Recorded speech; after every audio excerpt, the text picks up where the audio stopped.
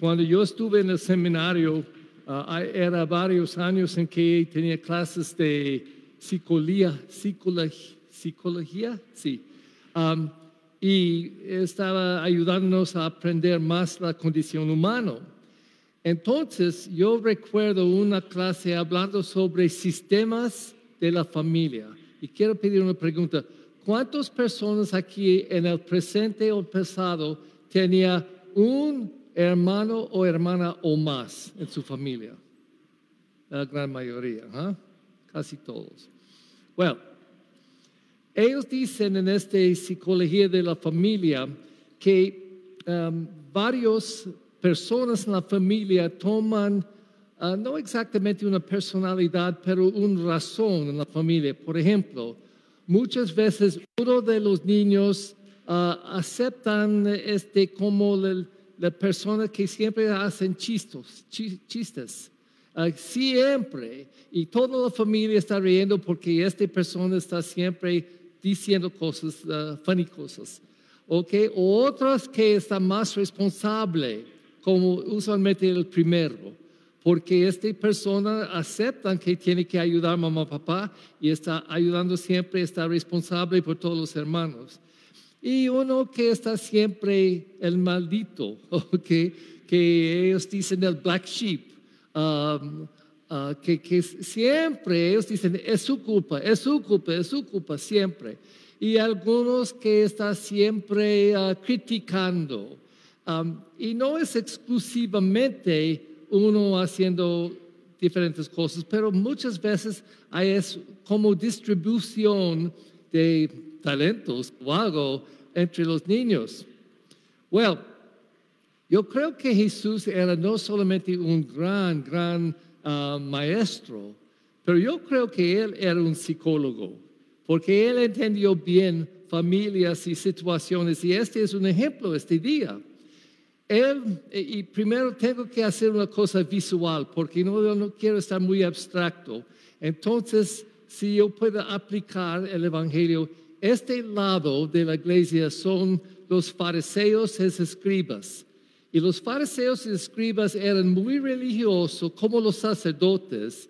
Y ellos estaban inteligentes, tenían mucha habilidad a leer y escribir. 1% de la gente tenía esta habilidad. Y también ellos estaban siempre criticando a los pecadores, ¿ok? Y por este ejemplo, ustedes son los pecadores. Perdón, prostitutas y la gente que está colectando las propinas, taxes, sí. Y los malditos, siempre los malditos. Entonces ellos están diciendo, ellos no son parte del reino de Dios, son feos. Ok, entonces Jesús en este día está hablando con todos, pero específicamente los religiosos.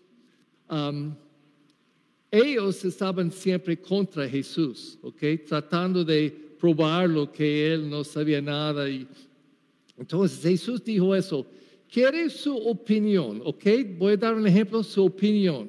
Hablando con ellos, él dijo, este hombre, un papá, tenía 2 hijos. Y él dijo a uno, necesito que tú van a trabajar en el viña este día.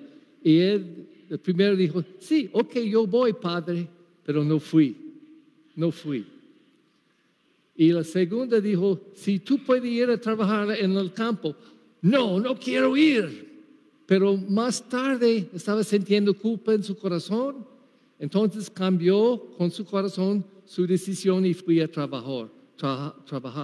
Entonces él dijo a los escribas y fariseos, ¿quién hizo la voluntad del Padre? ¿El primero o segunda? ¿Quién? Segundo, porque él tenía un cambio de corazón. Entonces, este es un ejemplo de este sistema de niños. Y porque yo observo, no niños aquí, pero en otros lugares, cuando dicen a niños chiquitos, mijo, mija, limpia su cuarto. No quiero, no es justo. ¿Por qué tengo que hacerlo? Dile a mi hermana, porque no quiero hacerlo. Pero la mayoría de los padres saben que ellos van a hacerlo. Es su primera reacción. ellos responden como eso, pero después 15 minutos ellos lo hacen. Ok. Pero más feo son los que dicen, sí, mami, sí, papi, yo voy a hacerlo, pero no lo hace. Porque si repiten eso sobre su vida cada día, cada semana, cada mes, por años, son el tipo de personas como adultos que no hacen su trabajo. Nunca van a completar nada. Porque ellos dicen, sí, sí, sí, sí, pero en acción, no, no, no, no. Estas personas dicen, no, no, no, no, pero lo hace. Entonces, él estaba haciendo un punto más grande, la última parte del Evangelio. Él dijo directamente a los fariseos y escribas, mira los pecadores, las prostitutas y tax collectors, miran. Porque ellos estaban diciendo, no, no, no, no, pero hizo. Respondió a Juan Bautista. Está respondiendo a mí. Cuando yo predico sobre el reino de Dios, ellos lo hacen.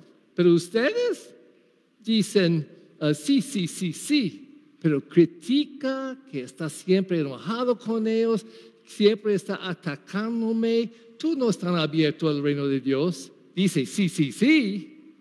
Pero en efecto, no. Entonces, yo creo que esta palabra está fuerte este día. Y el ejemplo es muy bonito porque yo creo que es fácil decir sí. Recuerden la introducción de esta misa. Cuando yo escribí eso, yo estuve pensando, ¿cómo yo puedo aplicar eso? Y la introducción dijo eso. Las palabras sin acciones son como un coche sin motor. No importa cuántas veces gire la llave o pise el acelerador, probablemente no irá a ninguna parte. A veces decimos sí, pero queremos decir no.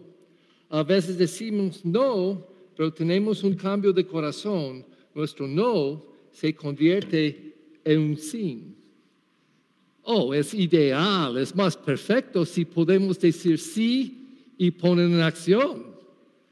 Pero yo creo es normal, es humano tener frustración o no gustar inmediatamente la cosa que tenemos que hacer. Dice, no quiero hacerlo.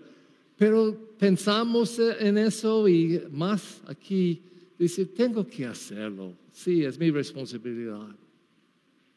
Yo creo en la área de gracias es lo mismo. Cada día es fácil ser negativo en la primera reacción.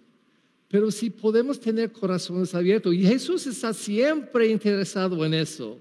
La mente y la boca es importante, pero aquí podemos pensar cosas, aquí podemos decir muchas cosas, pero aquí es donde el lugar en nosotros en que hay conversión de corazón.